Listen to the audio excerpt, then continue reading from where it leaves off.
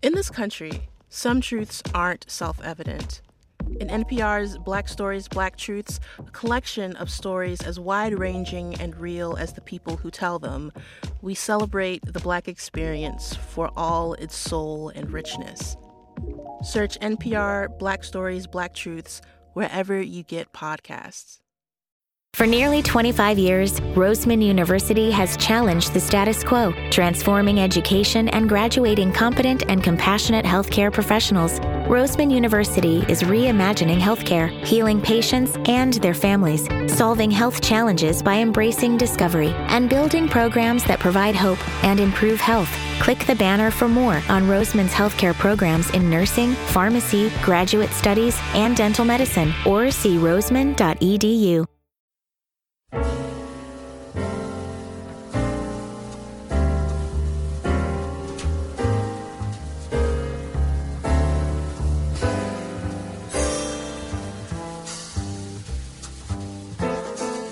Welcome to the Michelle Mission, 2 Men, 1 podcast, every black film ever made. My name is Vincent Williams, and I'm joined as always by my partner.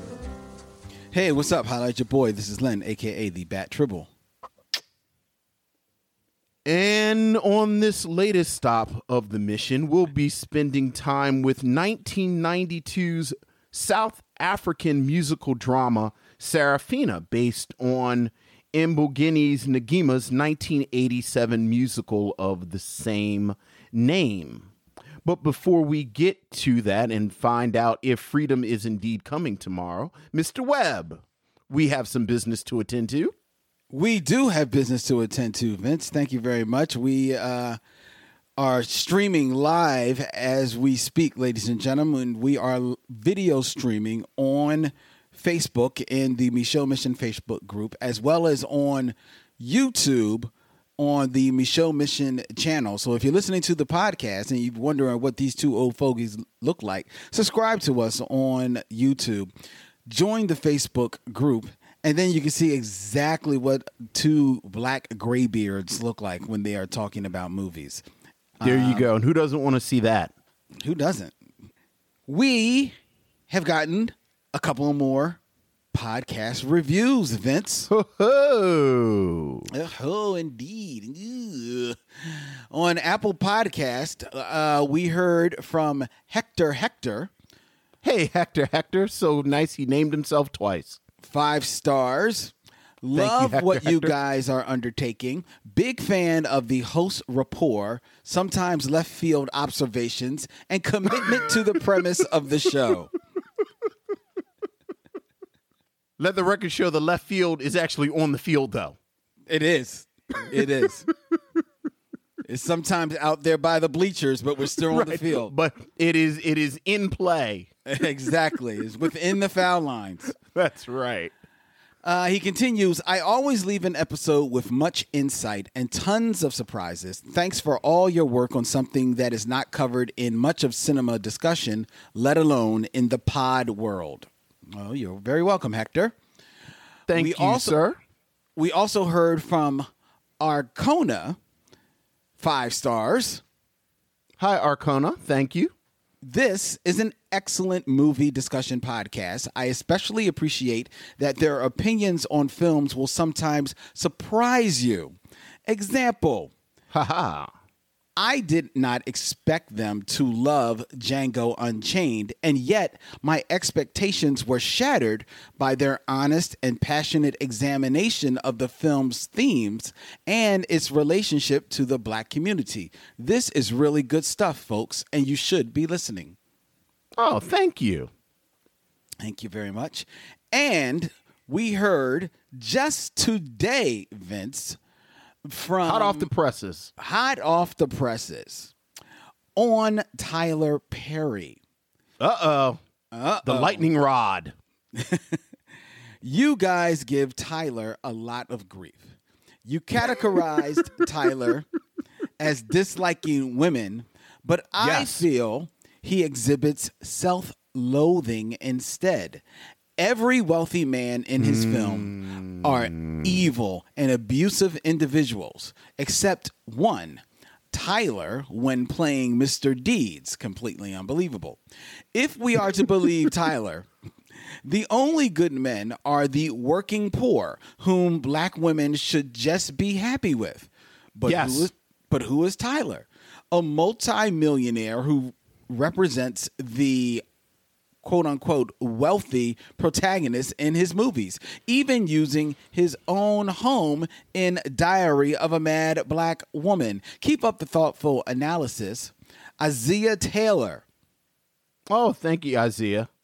I don't know. I don't think Tyler Perry thinks of himself as one of our overlords. I think Tyler Perry really sees himself as one of the people, regardless of how much money he gets. But that is that you know, I think the great thing about Tyler Perry at this point is that everyone has their own reading of Tyler Perry. Right. Isaiah apparently has fallen in love with the show because okay. she also left us an email. Okay, excellent. Hey, Isaiah, good to hear from you again. Hey, fellow Terp / Baltimore resident. Oh, and Len.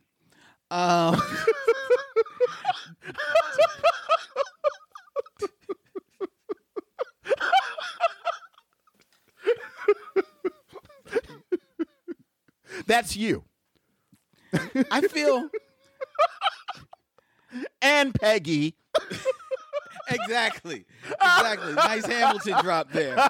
You like that, right? It's a yes. I'm the Peggy of the Michelle Mission, ladies and gentlemen. You're Peggy. I get to be Angelica and Eliza.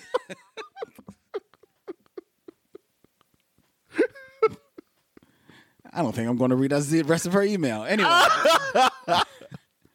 She continues, just found your podcast 3 weeks ago. Absolutely love it.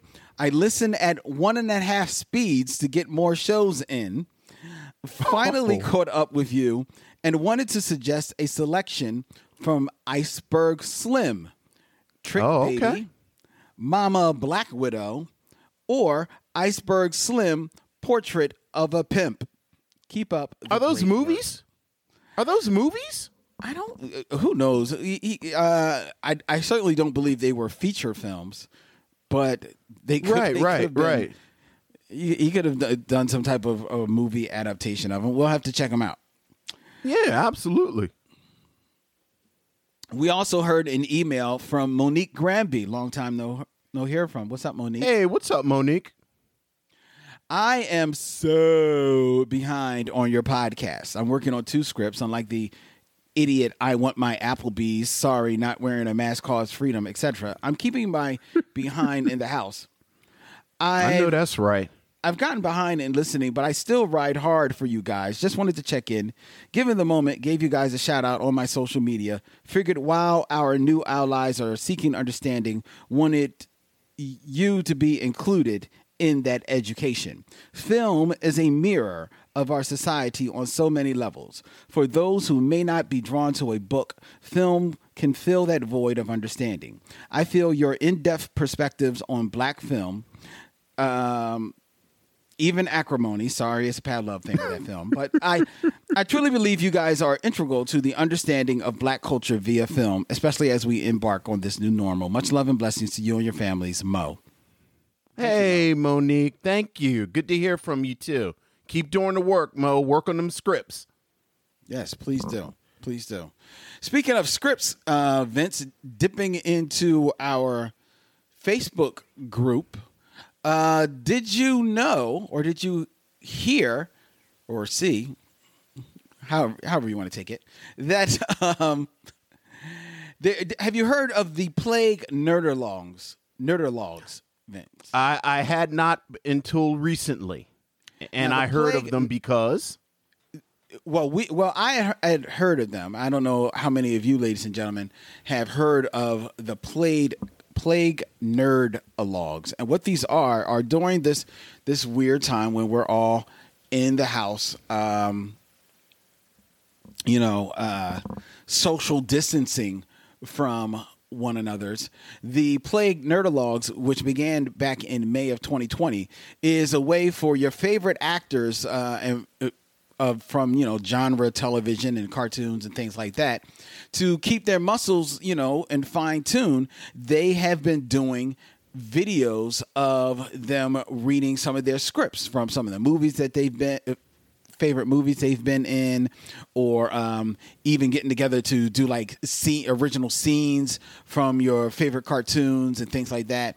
There have been Yetide Badaki, who is known from American Gods. She did a reading of Morpheus from The Matrix. Nice. Very nice, right? You had David Blue did the Joker from Dark Knight. Yvette Nicole Brown portrayed Lady Olenna from A Game of Thrones. Oh man, there's so many.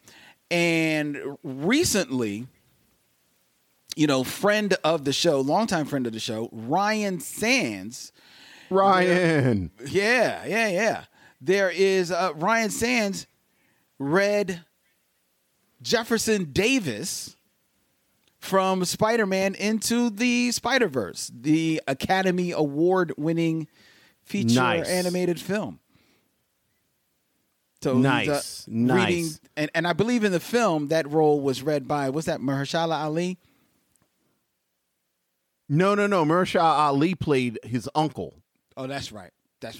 Yeah, right. Brian. I just forgot his last name. My man from Atlanta. Oh, Robert Tyree Henry. Right. Brian.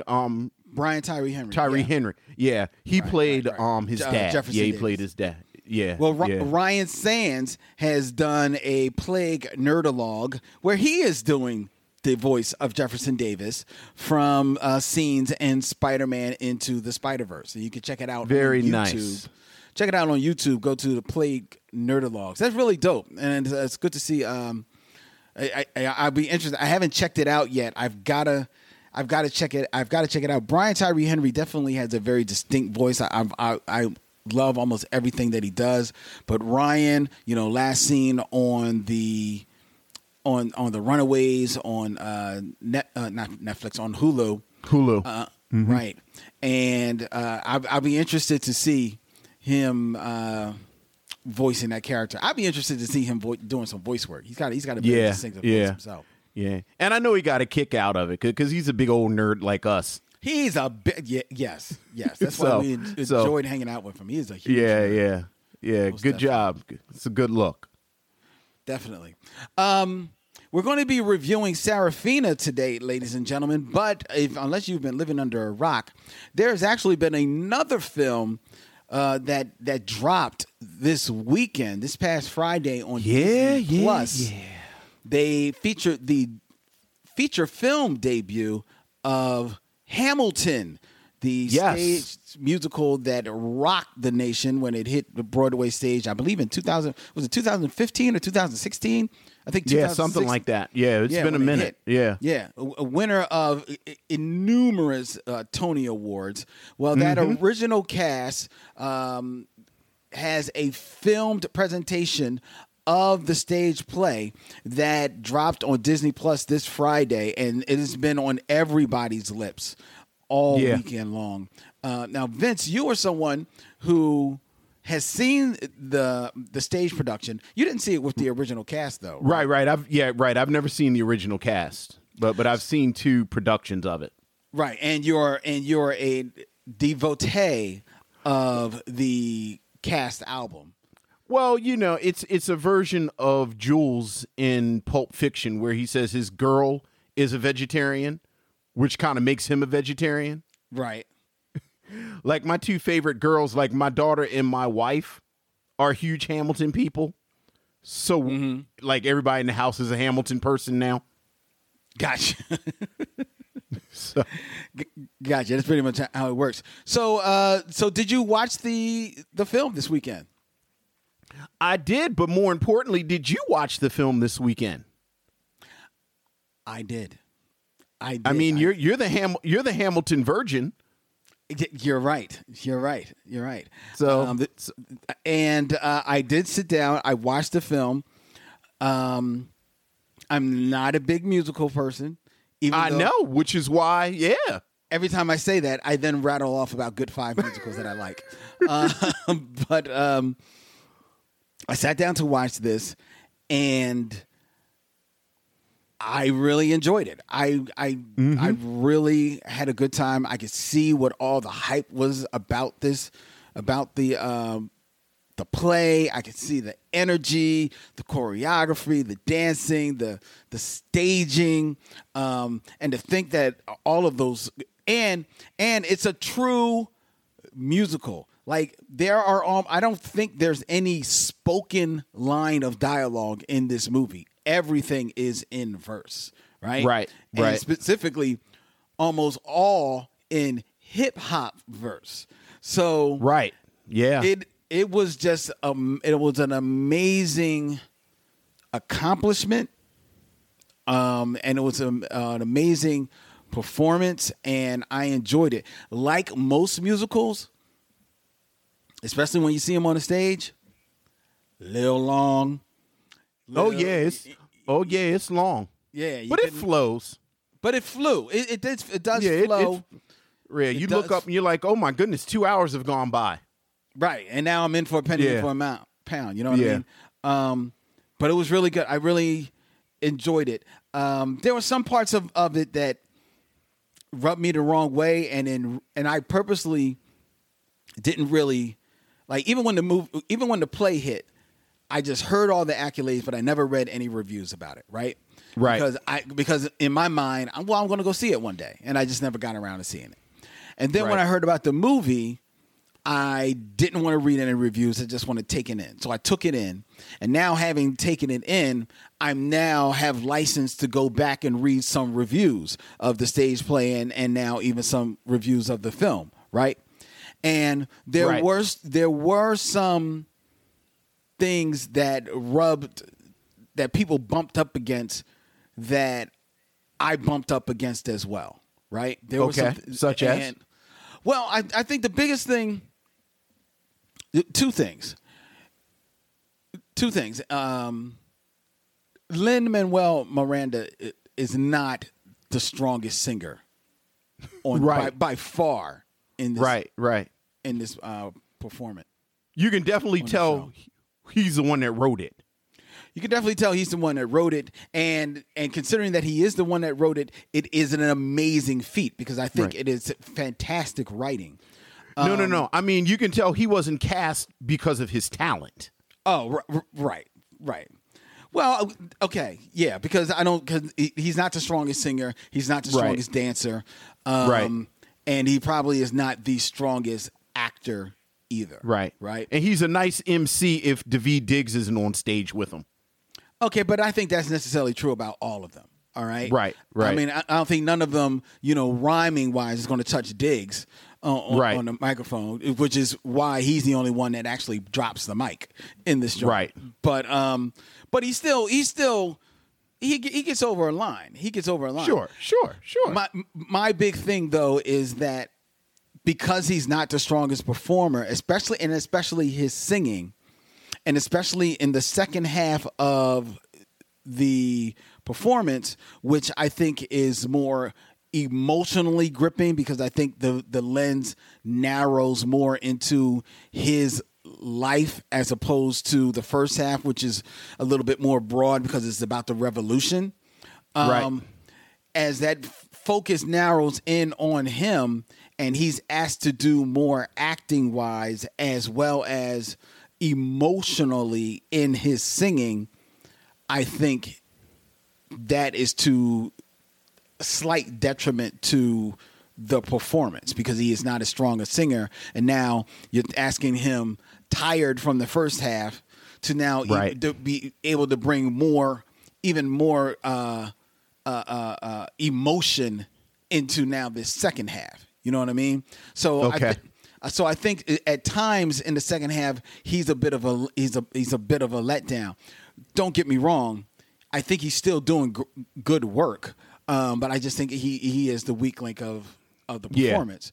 He's just surrounded by people who are just surrounded by amazing right people, man. But then the other thing that I bumped on, and it made me wonder how accurate this is, because they've got to massage this stuff for absolutely for the writing and for the story of it, is that the women's role in this world, and thus in this performance, is very, I found lacking, and where it doesn't lack, I found it troubling, because where the women are given more to do, it is almost always in commentary to their feelings about a man, whether it be about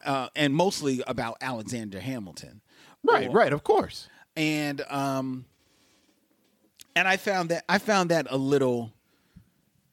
I bumped on that a little bit. You know what I mean? Like right. Like it made me wonder. Okay, how accurate is it that Eliza is into Alexander Hamilton, but Angelica was into Alexander Hamilton from afar, especially when, just based on the script of the play, all of her feelings about Alexander seem to be left unsaid. It's not like there's any moment where she emotes this to him, so we're led to believe that they actually had a conversation about it. So it's all in her head. So that made me wonder, okay, is that really just a creation for the stage, for the story, or is that something that he actually pulled from the history books? And I know that this book is kind of like based on a book. It's not really based on the biography that I forgot the guy's name who wrote it, but yeah. Yeah, so I didn't know I don't know whether or not it was pulled from there. And forgive me, I didn't go and do the research so much on that. But just the fact that was there, it really bumped against me, and I saw that was something that a lot of people had a problem with. It stuck out to a lot of people. Sure. I mean, in your defense, you've been in Hamilton World now for what, 2 days? Not even. Well, yeah, 2 days. Even, yeah, 'cause I saw it Sunday. Not even 2 days. Yeah, and as you know, once people get in, it's like you said, in for a penny, in for a pound. People turn into these Hamilton scholars all of a sudden. Well, that's true. Where they read the stuff. The direction I thought you were going to go when you start talking about the story and the history, and this is something that I've been fascinated by over the past few days, including a conversation that the missionaries have been having, is how the story, and I'll use your word, massages history. Right. And kind of bends history, and what does it mean to have this play, especially in 2020, when we're talking about statues, when we're talking about the names on buildings, when we're talking about the founding fathers, if you will. Mm-hmm. We have this play that in a lot of way glamorizes some people who are, kind of reprehensible, including Alexander Hamilton. Just That's one. True. That's true. Just one detail. The play would have you think that he was a bit of an abolitionist, because he's this kind of scrappy immigrant, and he's for the little guy, but he gets problematized pretty quickly when you realize that part of the reason that Philip Schuyler was a millionaire was because he was a slave trader. Oh yeah. And we don't touch on that at all. And it is kind of weird watching it. And I actually don't have a problem with the Thomas Jefferson depiction, because I do think Daveed Diggs gets across that Thomas Jefferson is a little venal and a bit. But Chris Jackson's George Washington is like this epic figure. That's true. Who and I will say this about about the phenomenon, and I joked a moment ago with you about, well, you've been in Hamilton World for 2 days. Mm-hmm. I think the further you get into it, I think almost from the beginning, you go back to 2016, 2017, you look at interviews with the cast, you look at interviews with Lin-Manuel Miranda, they've been very forthright about that tension. Yeah, and that's true. and about, you know, what this means to have these black and brown actors inhabit these roles. Mm-hmm. Particularly Chris Jackson. I've read several interviews with him where he talks about being George Washington and how he brings this dignity and this beauty to this man who is, you know, if you're black, George Washington is again problematic at best. But I think the sheer artistry of it can't be denied. I think we can argue whether or not, as you and I have argued about many projects, whether or not this talent could have been utilized in another project. Mm-hmm. But the talent is undeniable. The talent is undeniable. So I'm glad you saw it. I am too. I will tell you that having watched it, Deborah Battle hit us up on YouTube, and she says that Hamilton and Angelica only flirted with each other, only in the letters. Not many would have looked up the history if not for the play. That is very true. That's very true. And Aaron Fry asks, so you're calling Lin-Manuel Tyler Perry? I'm not. That is terrible, Aaron. That is absolutely terrible. Yeah, we're not Go going stand in a corner and think about what you've done.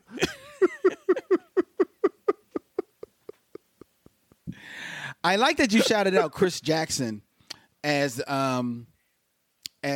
George Washington. George Washington, because I thought he was outstanding. And as someone who, having not watched Hamilton, right? Yeah. My introduction to Leslie Odom Jr. was in the wake of Hamilton. Mm-hmm. He did a I think it was a Nationwide commercial where he's singing Nationwide. Yes. And yes. And I thought, wow, that's a beautiful voice. I can see why people are falling in love with Hamilton. So now, yeah. And the thing is, I had heard the cast album, but I never knew which role he played, so I never knew which voice was his. You know what I mean? Sure. So now, having seen it, that dude is no joke. Leslie Odom, homeboy. You know he's a Philly dude. I know. Yeah, Philly dude. Philly dude. He's no joke, man. Leslie Odom is a beast. Room Where It Happens and One Last Time are my two joints. Well, that and Gun and Ships. You know, people were. I saw like a little thing. People were talking about rating their favorite Hamilton song. There's actually a podcast. Yeah. We Got This. They just did an episode where talking about they're arguing what is the best Hamilton song. And the Room When It Happens is definitely one that everybody goes away. You know, you're just singing it and humming it and everything like that. But when he sings "Wait for It," yeah, that is no joke. That's no joke. But you know what? I want to show some love, and I don't know how much love this person is giving, so I'm going to show some love because it's the first time for me. Renee Elise Goldsberry. Come on, man. You must not listen to our episodes. I've been talking about Renee Elise Goose. Come on, man. Come on. Stop. You are not going to Columbus Renee Elise Goldsberry on this show. You are not going to Columbus that sister. I'm about to go get a statue of Lynn Webb and throw it in the harbor. Now, wait a minute, Vince. Now, mind you, we have given her props on this show before. No. I have given her props. Me. Wait a minute. I gave her props too. Right, for Altered Carbon. For Altered Carbon. Yeah, from the Get Down to Altered Carbon to don't. Oh yeah, go ahead. Here, tell me about her, Lynn. Tell me about this exciting. Let me school you, Vince. Renee Elise tell me about. Goldsberry. Oh really? Tell me. Is she? Which one does she play, Lynn? She is the find of the century, ladies and gentlemen. Is she now? She's about Angelica. Oh, she plays in. Is that? Oh, don't tell me more, Lynn. Educate me. She plays Angelica. Does she? Look at you sailing the ocean blue.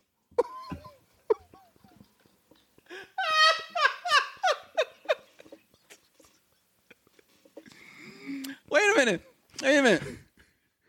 Who are you going to tell me about next, Lynn? Now, you know who got talent. You ever heard of this woman named Anika Noni Rose? Now, Anika Noni Rose, that's somebody for you. Yes, tell me, Lynn. Vince. I don't know if you heard, Vince, but Renee Elise Goldsberry is in Hamilton. She plays Angelica. Is she?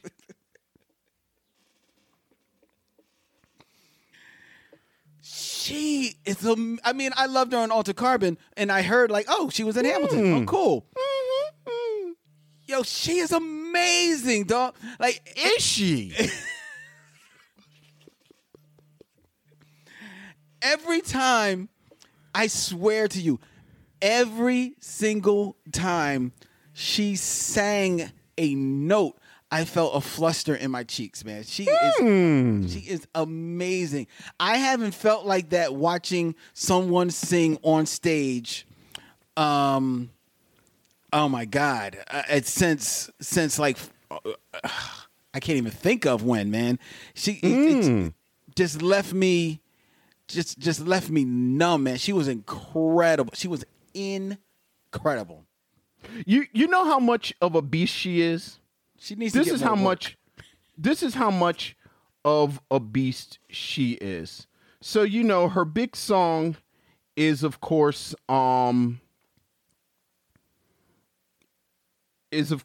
Satisfied. Yes.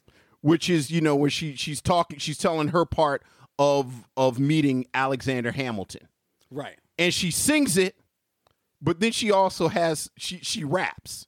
Yes. Kills the Hamilton. The Hamilton mixtape is kind of covers of the Hamilton songs. They had to get two different people to do her song. So Miguel sang her part, and then Queen Latifah rapped her part because they had to find two people to do her part. They needed two people to match the talent of one Renee Elise Goldsberry. Yes, Lynn. She's quite the one talent. Of those. Thank you for. Thank you for telling me about her. One of those people is maybe the greatest female rapper of all time, and yet they needed to get her just to approximate the rapping performance of one Renee Elise Goldsberry. Deborah Battle says that she's been a fan of Renee since she was on One Life to Live and Ally McBeal as a background singer. Viv says Goldsberry is in Altered Carbon season 1 or 2, so y'all can check that out, ladies and gentlemen. Get up on y'all Renee Elise Goldsberry, and tell them that Len sent you. Yes. She also played the Donna Summer type character in the Get Down. Oh, and she was in the Get Down too. And she was in this great episode of Documentary Now, which is the documentary spoof series off of IFC. Mm-hmm. Yeah. Uh-huh. I'm glad you brought it to our attention, Lynn. Glad you brought it to our attention.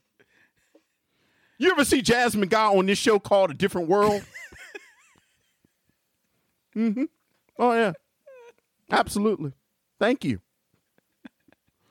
I learned so much doing this show with you. I am an educator. So next...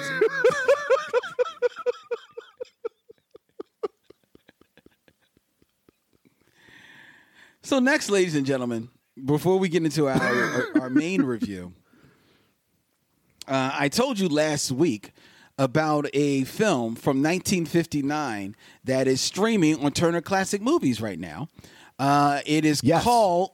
It is a little film called Black Orpheus. Now, Black Orpheus is a romantic tragedy made in Brazil back in 1959 by French director Marcel Camus and starring Marpisa Dawn and Bruno Mello.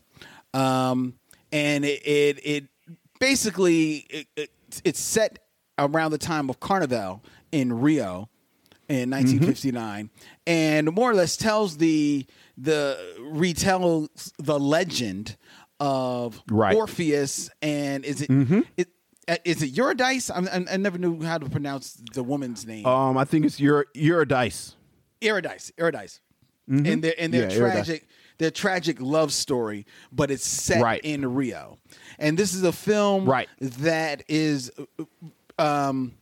has been chronicled by the Criterion Collection. That's right. Beautiful print. Heralded for being for its soundtrack, for its music. That's right. And as well as, I think, because it in many ways is a time capsule of Rio in 1959. Right. And introduce Western. I'm sorry. Go ahead. No, because you're the scholar on this, as you own the Criterion Collection copy of it. I was just going to say introduce Western audiences to bossa nova, bossa nova music. Yeah, which is but go ahead. Throughout the film, I mean, They advertise it as a musical. It's not so much a musical, but music plays a big part, as it is the very much the drive of this movie. So much so that it only dawned on me as we were nearing the end that there's no score to this film. Right. That's yet right. You feel the music because it is always being played in the city streets everywhere you go in this film. And it's a movie that, look, it's a little long. I'm not going to lie. It's a little, sure. And there are parts of it that make absolutely no sense whatsoever. All of a sudden, this Spider-Man figure shows up in the middle of this movie, bouncing all around. But when you realize that this is an adaptation of a centuries-old tale, or somebody might even say fable, and just lose yourself to the theme of that. Exactly. And if you just lose yourself, honestly, to the very earnestness of most of the performers in this film, many of them first-time performers, especially some of the young children that are in this movie, and lose yourself to the cinematography, the music, the energy, the atmosphere, the scenery, it's an experience that I think everyone should take in. Yeah, I agree. I think experience is the best word for it. I think it is lush. It is vibrant. It is otherworldly. It is a film that I have loved for years. You know, as you said, you talked about it being long. I almost don't even look at it as a film. It's almost just sort of, it's just sort of almost a moving painting even. Because like you said, the plot doesn't make sense. You shouldn't even be paying attention to the plot. And I know we're kind of trained to watch movies to pay attention to the plot, but you really do have to give yourself to it. Now, I think what is interesting, or what will be interesting by the end of the episode, as we talk about Sarafina, is whether or not this is something that was created to exoticize, if you will, these other people. Like, we always kind of talk about who is the audience for this. Like, who is this actually made for? And I do think after doing this for so long, I am always very aware of this sort of white gaze. And is this something that was made that is supposed to be this, you know, because I do think it is lush. I do think it is otherworldly. I do think it is sort of this almost tone poem. But I do also have to wonder, is that part of my Americanness? Like, looking at these foreign brown people doing this foreign stuff, and it's exotic, and they're speaking a funny language and the music. But I having said that, I think you kind of have to acknowledge that. Yeah. But once you acknowledge it, you know, I do think that it is this breathtaking film. It really is. And I try and watch Black Orpheus once every year or so, just to kind of give myself to it. Yeah, I could dig that. I will say, I'll leave it on this note. The last, and I guess it may be 2 minutes of this movie, the last 2 minutes of this movie may be some of the most joyful moments I have ever watched on a film or experienced watching a movie. The last 2 minutes of this movie just made my heart sing. It made my heart sing. Yeah. It was just so joyful, and so poetic. It was like, wow, you know, whatever misgivings I had about the movie, which were very slight, to be fair, would just flew all away right there at the end. Great movie. Give yourself to checking out The Black Orpheus. It's from 1959, ladies and gentlemen, but it is in color for those who are adverse to black and white. It is in color. Sure. And the Criterion print that they're streaming on TCM is beautiful. It's beautiful. That was going to be my question. I wanted to know what print were they showing, because the crisper the print, the greater the experience. Yeah. So that's great. Yeah, and it's going to be on there to the 18th. Fantastic. That's a free plug for them.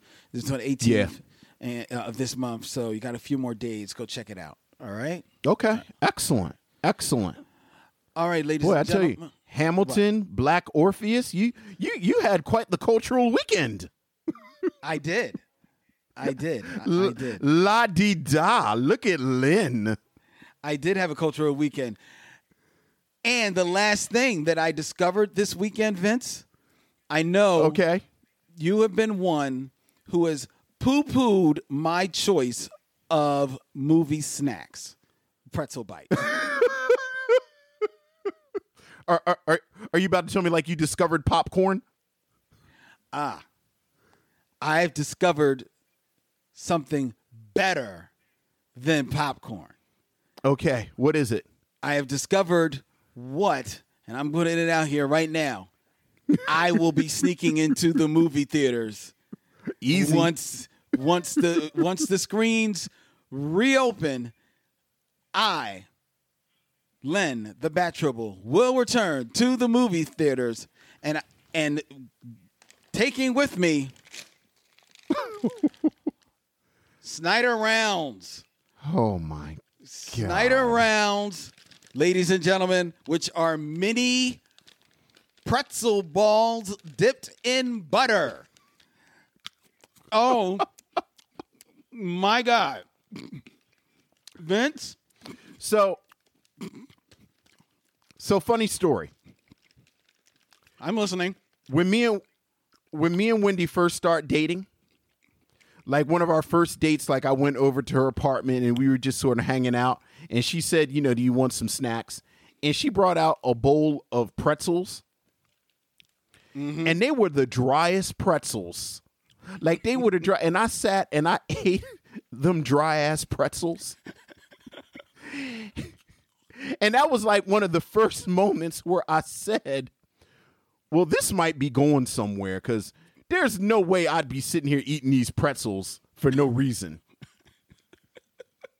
Like, like the big Amish pretzels. Mm-hmm. I know. Uh-huh. Yeah. Mm-hmm. But if they were Snyder's rounds, Vince, mini pretzel balls and they were dipped in butter. that might have been. Oh, my friend. You might not have married Wendy, and you might have married yourself a bag. Because I might have run off with the pretzels. This is maybe my third bag this weekend. And there's easily 1,000 mini balls in every bag, ladies and gentlemen. Look. All right, that's enough free advertising. That's enough of that. Between Turner Classic Movies and Snyder, you're just giving away money. They're butterly delicious. Yes, thank you. Okay. Yeah, Mr. Snyder knows our Cash App if he wants some more. If he wants some more information.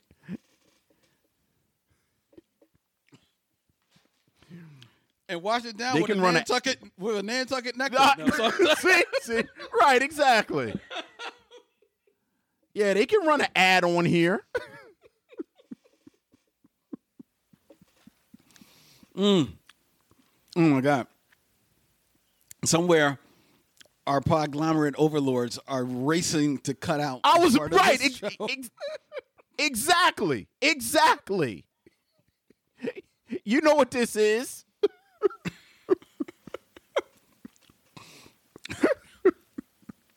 Okay. That's Snyder's Pretzels at a store near you. What are you doing?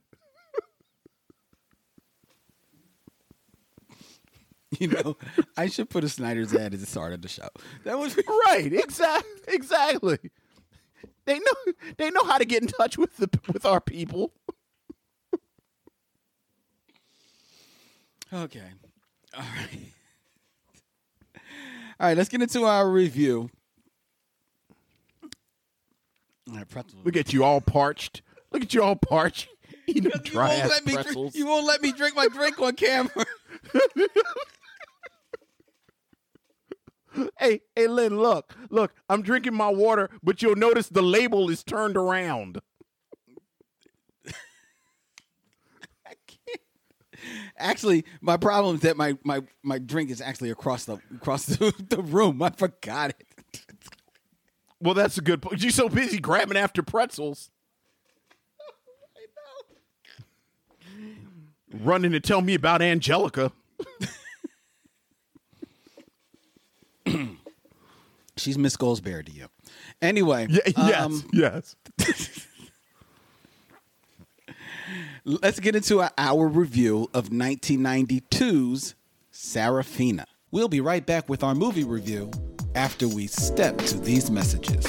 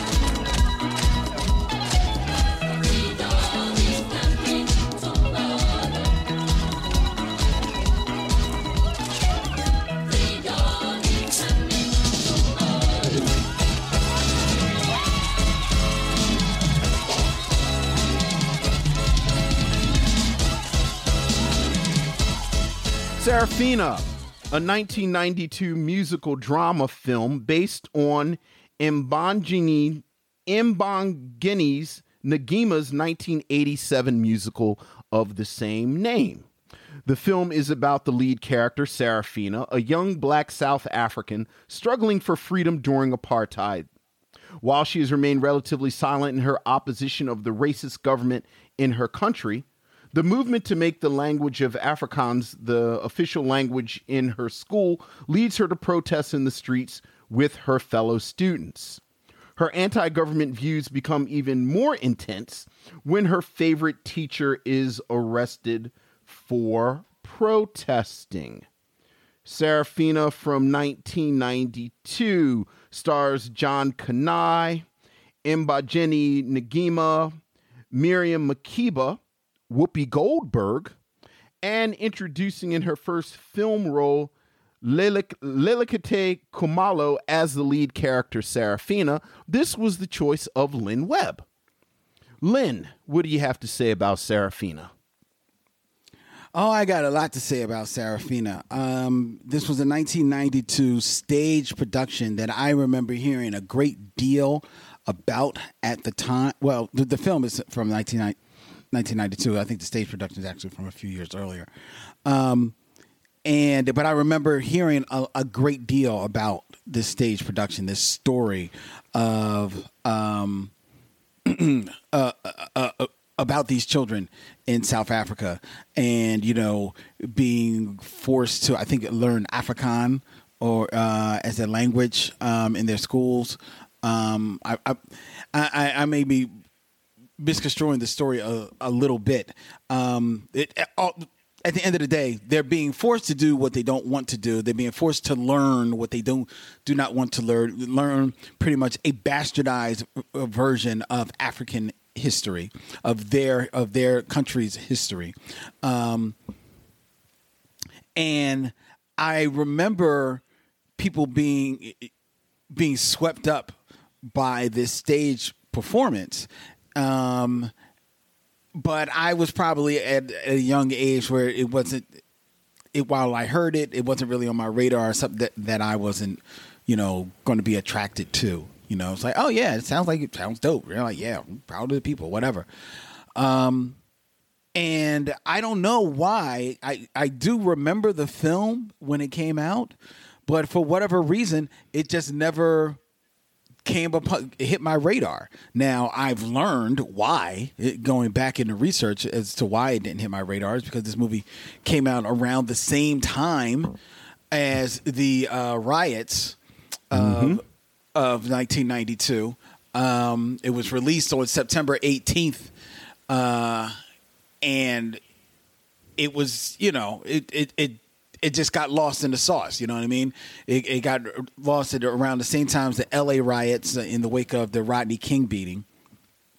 And it's a movie that just got it just got lost. There were more important things going on in the world, especially for Black people at that time. And that was the shame of the movie. Those that still did discover the movie fell in love with it again, fell in love with the music of the film, which is amazing. The music of this film is amazing. All sung in its original language, all melodic, all sweeping, all very orchestral and uplifting, and the voices are heavenly in this movie. Like you cannot get caught up in the singing of the songs from Sarafina, right? You just can't. And I can see why this would be such a moving, sweeping experience on the stage. But what we are here to review is the film, the adaptation of this stage drama. And I think it's very interesting that we're doing this in not only in the wake of having just watched Hamilton, which is the film of a stage production, but we are not too far removed from reviewing Dreamgirls, which is another film adaptation of a stage musical, right? And What Dreamgirls attempted to do was to take that story and to take what happens on that stage and build it out in front of you on screen. And while taking advantage of everything that being in a filmed environment lens, by way of doing close-ups and changing the scenery quicker, and lighting and it focusing your eye where we want it to be, as opposed to in a stage production where you're just watching it widescreen and have to, you're affixed to where you want. And Dreamgirls does that. What Sarafina, this film adaptation, tries to do is to take this very serious subject that is being presented by these very earnest children, many of them first-time performers as well, just like we saw in Black Orpheus. Many of these children are first-time performers, very earnest, very heartfelt, very sincere in their line readings, comes off very naturalistic. They come off so naturalistically, the film, instead of trying to build up any sets or anything like that, they go actually and film it in Johannesburg. So it's now it's filmed in location. So now we're taking you to, as close to the belly of the beast as we can take you for this film. And then they take that, to me, they take that realism a step too far. Because when it comes to depicting what these children are standing up against, the oppression that they are facing, the violence that is being put upon these children and these people, when it comes to presenting that in this film, there are absolutely no holds barred in this movie.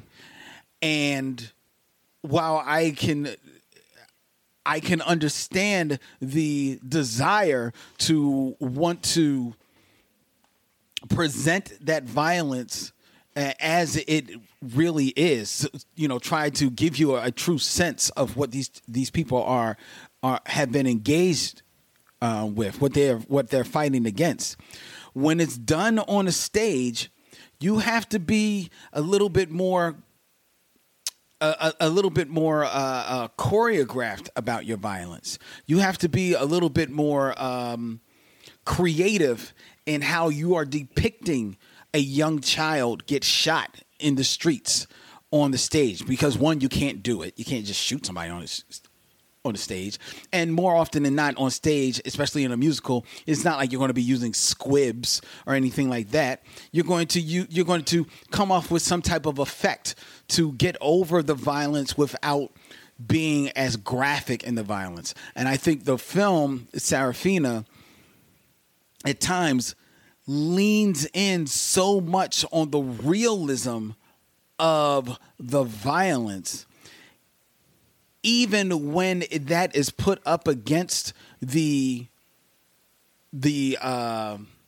tenderness of these music, of these children singing. I think it fights a battle tonally that really just feels, it just feels off. It just really just like took me out of the film a little bit. It was just a little, it was, the violence should be a gut punch. It should be. And it is.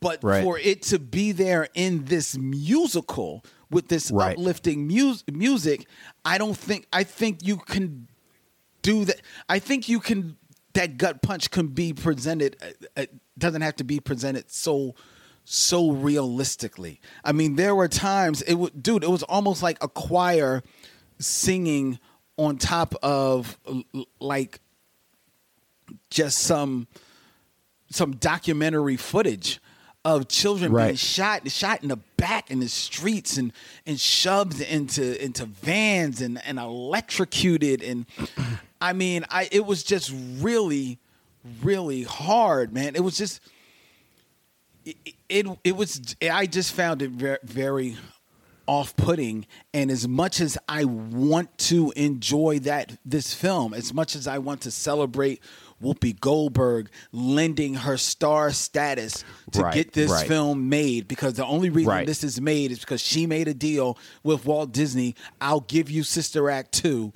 Get me into this movie so we can make this happen, because this has to happen.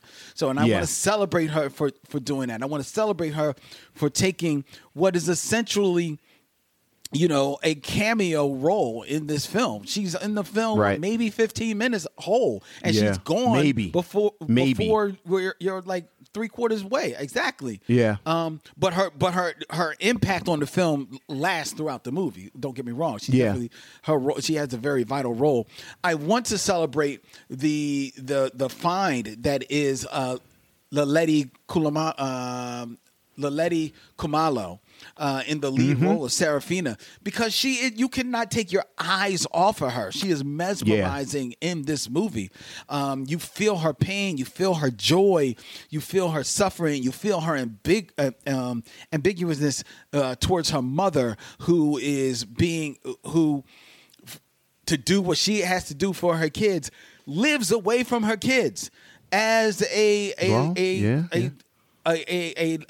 servant, raising some Afrikaners kid or ways away, and sending whatever dough she can back for her children. Laleti Kumalo is just, like I said, you can't take your eyes off of her in this movie. And I want to celebrate that, man. But there were times when that violence just took me out of it, man. It really made it hard for me to enjoy the movie, especially because I don't even necessarily think that the film ends on that uplifting a note. And I think you're kind of like, especially coming through the violence that you do, I think you're looking for something to kind of like just raise your spirits a little bit. And I just didn't, maybe it was just my spirits had sunk so low that they just couldn't raise up to the level that they wanted me to by the end of the film. It just left me cold, man. I did not have a good time watching this movie. I think I come at it. I agree. Like, I 100% agree with you about the tone. I come at it maybe from the opposite direction, where in my mind, the violence doesn't take away from the musical numbers. The music, in my mind, takes away from the rest of the movie. Like, I actually didn't need any of the music. And this is in my mind a quintessential big studio black movie from the early 90s. Like this is very much in the realm of Driving Miss Daisy, Clara's Heart, these kind of films that are interested in depicting blackness and perhaps even depicting a level of struggle, but doing it in a way that allows their white middle-class American audience to leave with clean hands. Okay. To leave without thinking about themselves. I think this depiction of basically, these are the 1976 Soweto children's uprisings is done in such a way that if you are an American, if you went and saw this, and I didn't see the play, I don't know how much different. I know this is different than the play, but just this general storyline, this very much seemed to me like something that people walked away going to get the soundtrack without thinking about the movie itself. Much like you, I think Laleti Kumalo is the brightest star on this screen, and like you said, you can't take your eyes off of her. Whoopi Goldberg, you can tell. I actually didn't know about that deal until you said it, but I knew immediately that Whoopi Goldberg was doing somebody a solid. Right. Like Whoopi Goldberg is almost separate from this film. Like she has these couple of scenes as a teacher, but you can tell that she's not really integrated into the storyline. I think the story of these kids getting shot and these almost, for the most part, cartoonishly evil South African soldiers, just kind of simplifies it in a way that, again, if I went to the mall and I went to the theater at the mall in any suburb America 1992, I can leave and go, oh well, that's just awful. Well, that's just awful the way they treat those people.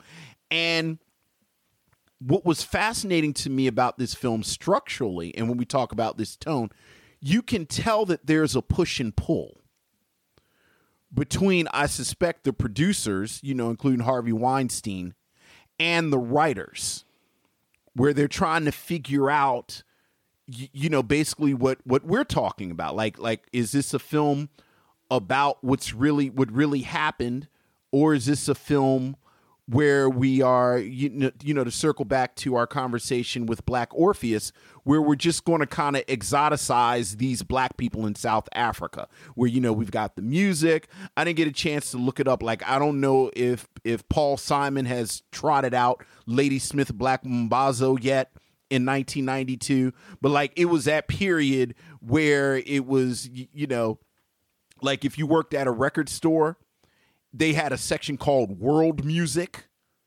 where they just lumped all the brown people. Yeah. And like there was a type of person that liked world music, and they would go and they'd get Ladysmith Black Mambazo, or and it's African road songs. I mean, railroad songs, and they do the little stuff. And I like the music, but then you have this very serious story happening, and it does. I think it collapses under this tension so that by the end, you don't know what really to do with it. And it's a shame, because this is a good cast. This is a good cast. Like we talked about Lilette Kamalo, but John Kani as the principal, the other students. I just named him, and I'm going to open this up to read his name. To actually read his name, Mbajini Nagima, who actually is the playwright, right? Who plays the black constable Sabella? Mm-hmm. Yeah, one of the most fascinating people on the screen. In my mind, the movie that I wanted to see, I say this all the time when I write these things down. When she does go to visit her mother in this nicer part of South Africa, and you get a hint of the complicated life that her mother has to live.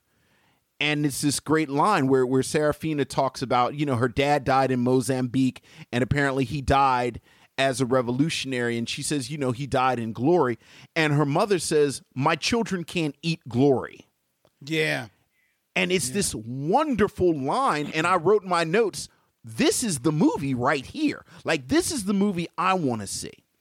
Like, but the problem with the movie like that is that now that implicates a middle-class audience watching this. It's like, because you might have somebody who works for you. You might, like, what is the cost of where you live? All the things that we talk about now in 2020, in 1992, you could tell this film was trying to avoid that kind of thought process. So ultimately what I left with is I wrote, this is a film that leaves the American audience with clean hands. Yeah. Yeah, it's interesting you said that that's the movie that you wanted to see, because I do remember having, when that scene happens, and Sarafina is telling her mother about, how she now realizes that she is a hero, and they won't be singing songs for her. Like the whole movie Sarafina, and we got to remember it's taking place. The story of it is taking place in the 70s. She is basically in her inner monologue that you're hearing, kind of like in voiceover throughout the film. She's talking to Nelson Mandela, who is at this time, in prison. Right. And she's talking to him almost like Christians talk to Jesus. So when you come home, everything's going to be okay. We want to be, and take care of your people and everything like that. And that's how she's speaking and relating her life to Nelson Mandela, who you have to imagine may be a person that she never even has, if any, true memories of, as long as he had been in prison at that point. Right. Exactly. But then she comes to realize that her mother's sacrifice is really the heroism that is on display right before her eyes, and it's her mother as a hero who won't have songs sung. She's not having an inner monologue to a picture of her mother on her wall, and it's all hitting home for her. And I remember that being a very powerful moment. And one of the things that I read is that it makes sense that that's very powerful. There actually was a more to that scene. I believe there was actually a song from that scene that is not in the movie.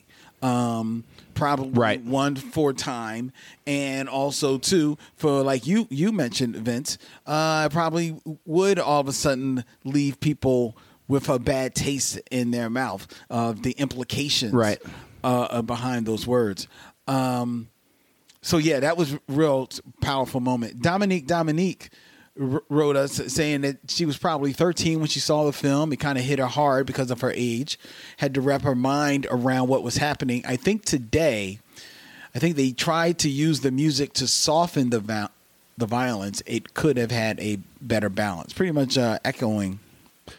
Yeah. What we said about even that part, like even the end where there is this huge thing with the gun and Whoopi Goldberg's character says we don't want the violence and they throw the gun away, and it is in my mind it almost like I didn't like the way by the end the film pitted her mother against revolutionaries because again, man, nobody gets stuff without breaking things. I don't know why I got all dark in here. I guess the light went out. Like I just noticed. Yeah, I just looked at myself and I'm like, why is it so dark in here? And it's like, I guess the sun's going down. I hope that's. But again, for an audience. This is a surprise, ladies and gentlemen. Vince is coming to us live from the attic where Anne Frank was. I think the audience is uncomfortable with this depiction of violence and with anything that would any aspect of the film that looks like it was justifying the violence. I think in my mind, one of the more interesting complications was the fact that Sarafina was involved in the murder of the constable. Oh yeah. She didn't hear about it. This wasn't some other character. This was her. But in my mind, that kind of deepened and enriched her characterization. But as you said, by the end of the film, they kind of pull up and say, "Oh, love and peace," and now here's a dance number. Yeah. Try to turn the light on or something. Yeah, you gotta do something, Vince. I mean, what's happening, man? All of a sudden, I'm doing the show. Yeah, I don't know what happened. Hold on. Well, not hold on. I guess you can't say hold on. I said hold on. We'll wait for you, bro, because we're losing you. Keep talking, Lynn. Keep talking. Keep talking. Like imagine, hey, Lynn, imagine it's me and you taping and we don't have a camera on us, and one of us does this. Yes. And then the other one jumps up. Literally sitting here doing a show with Vince's beard all of a sudden. It's just Glow in the dark. So what does he do? He turns on the light all the way behind him. That'll actually do nothing for him. I got to teach this guy YouTube 101. You got to get a light in front of you. Hey man, I'm not where I usually tape. It's an away game. You need to be happy that it's as good as it is. We're an hour plus in and nothing has fallen over. Okay, bro. All right. Thank you. Thank you.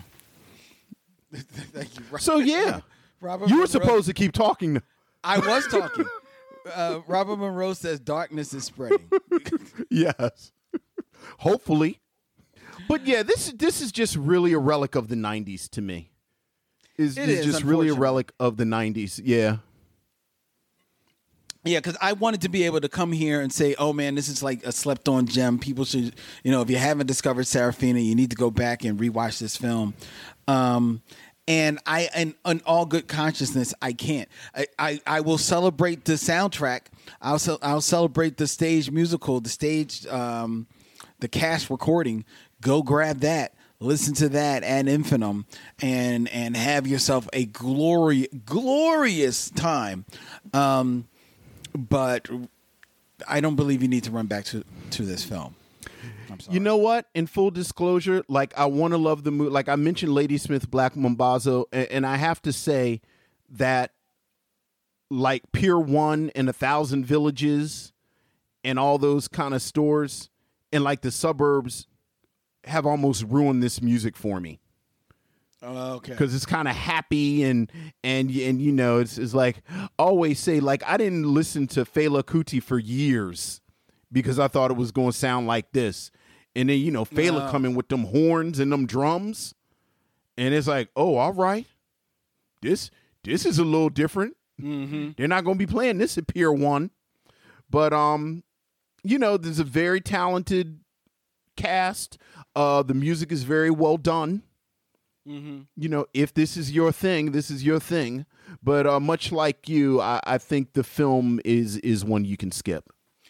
I do. And honestly, I think if you're going, like, and we talked about it before we turned on the microphones, as much as I wanted to champion this film and I can't, there's a film that's come out within the last few years that probably has the similar sheen to it as far as what a story that is trying to make palatable to for white people in America, but for whatever reason, I just feel that its heart is in its right place and it's better done and more respectful to the environments in which the story is set, and that's the Queen of Katwe. Yeah, absolutely. Absolutely. And I would just as soon as people go out and check out that film and again be wrapped up in some mesmerizing performances with some very young children, bolstered by Lupita Nyong'o and David Oyelowo. Just a fabulous film.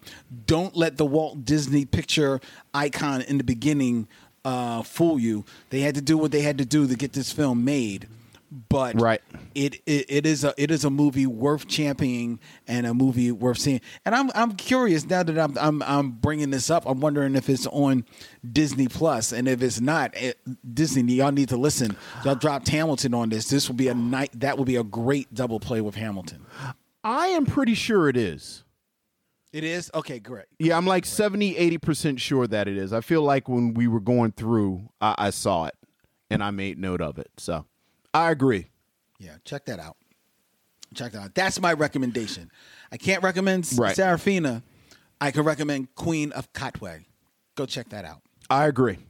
All right, ladies and gentlemen. All right. All right, before we tell you what we're going to watch next week here on the Micheaux Mission, I invite you to send all of your feedback. Email us at the Micheaux Mission at micheauxmission@gmail.com. Micheaux is spelled MICHEAUX MISSION. Micheaux Mission at gmail.com. Like and follow us on all the social medias. That means Instagram, Facebook, Twitter. It don't even matter. It's all Micheaux Mission. Join the Micheaux Mission Facebook group. Subscribe to us on YouTube. Subscribe to the Micheaux Mission podcast, wherever you listen to podcasts, whether it be on Apple Podcasts, Spotify, Stitcher Radio, Google Play. It doesn't matter. Wherever you find podcasts, you'll find the Micheaux Mission. Subscribe, listen, enjoy, give us a 5-star rating, and if you're so inclined, a review, because wherever you put it, that helps people find our show. All right? And the Micheaux Mission is also a proud member of the Podglomerate Podcast Network. The Podglomerate, curated podcast for your listening pleasure. Go to thepodglomerate.com for all the deets. The Micheaux Mission is also available in an edited form as a radio show here in the city of brotherly love every Saturday at 1 p.m. on WPPM 106.5 FM, Philly Cam, people-powered media here in the city of Philadelphia. And you can check us out every Monday morning at 9 a.m. Wake up with the Micheaux Mission on 91.7 FM WKDU, the voice of Drexel University. Okie dokie. Smoky.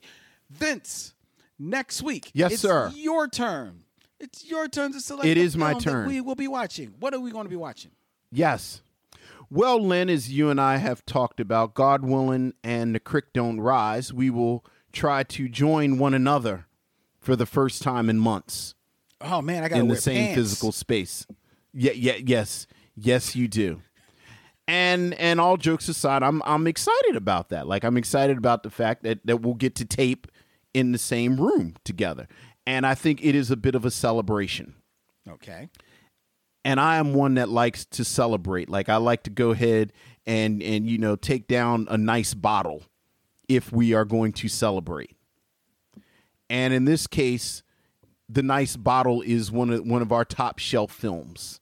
And there's a film that we have talked about for years that we haven't done because, it's like it's the top shelf film.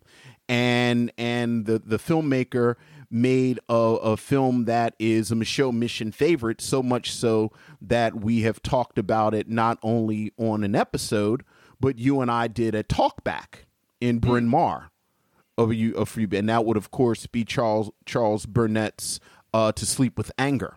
Yes. But Charles Burnett's first film is a classic film. It is a film that is well regarded. It is, frankly, a hole in our collection. So next week, in honor of us being in the same place at the same time, and in honor of that celebration, we're going to do 1977's A Killer of Sheep.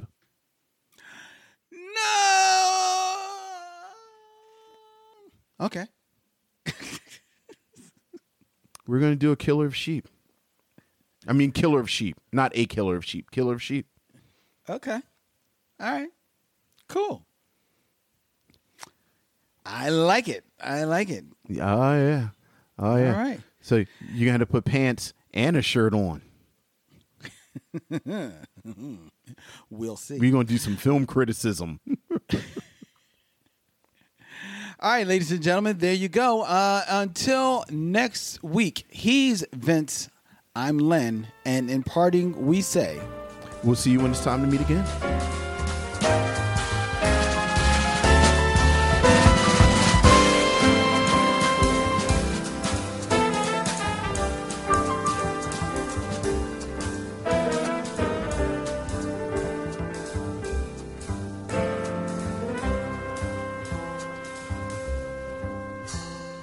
Now it's time to bid adieu. It's been a pleasure knowing you. I'll see you when it's time to meet again.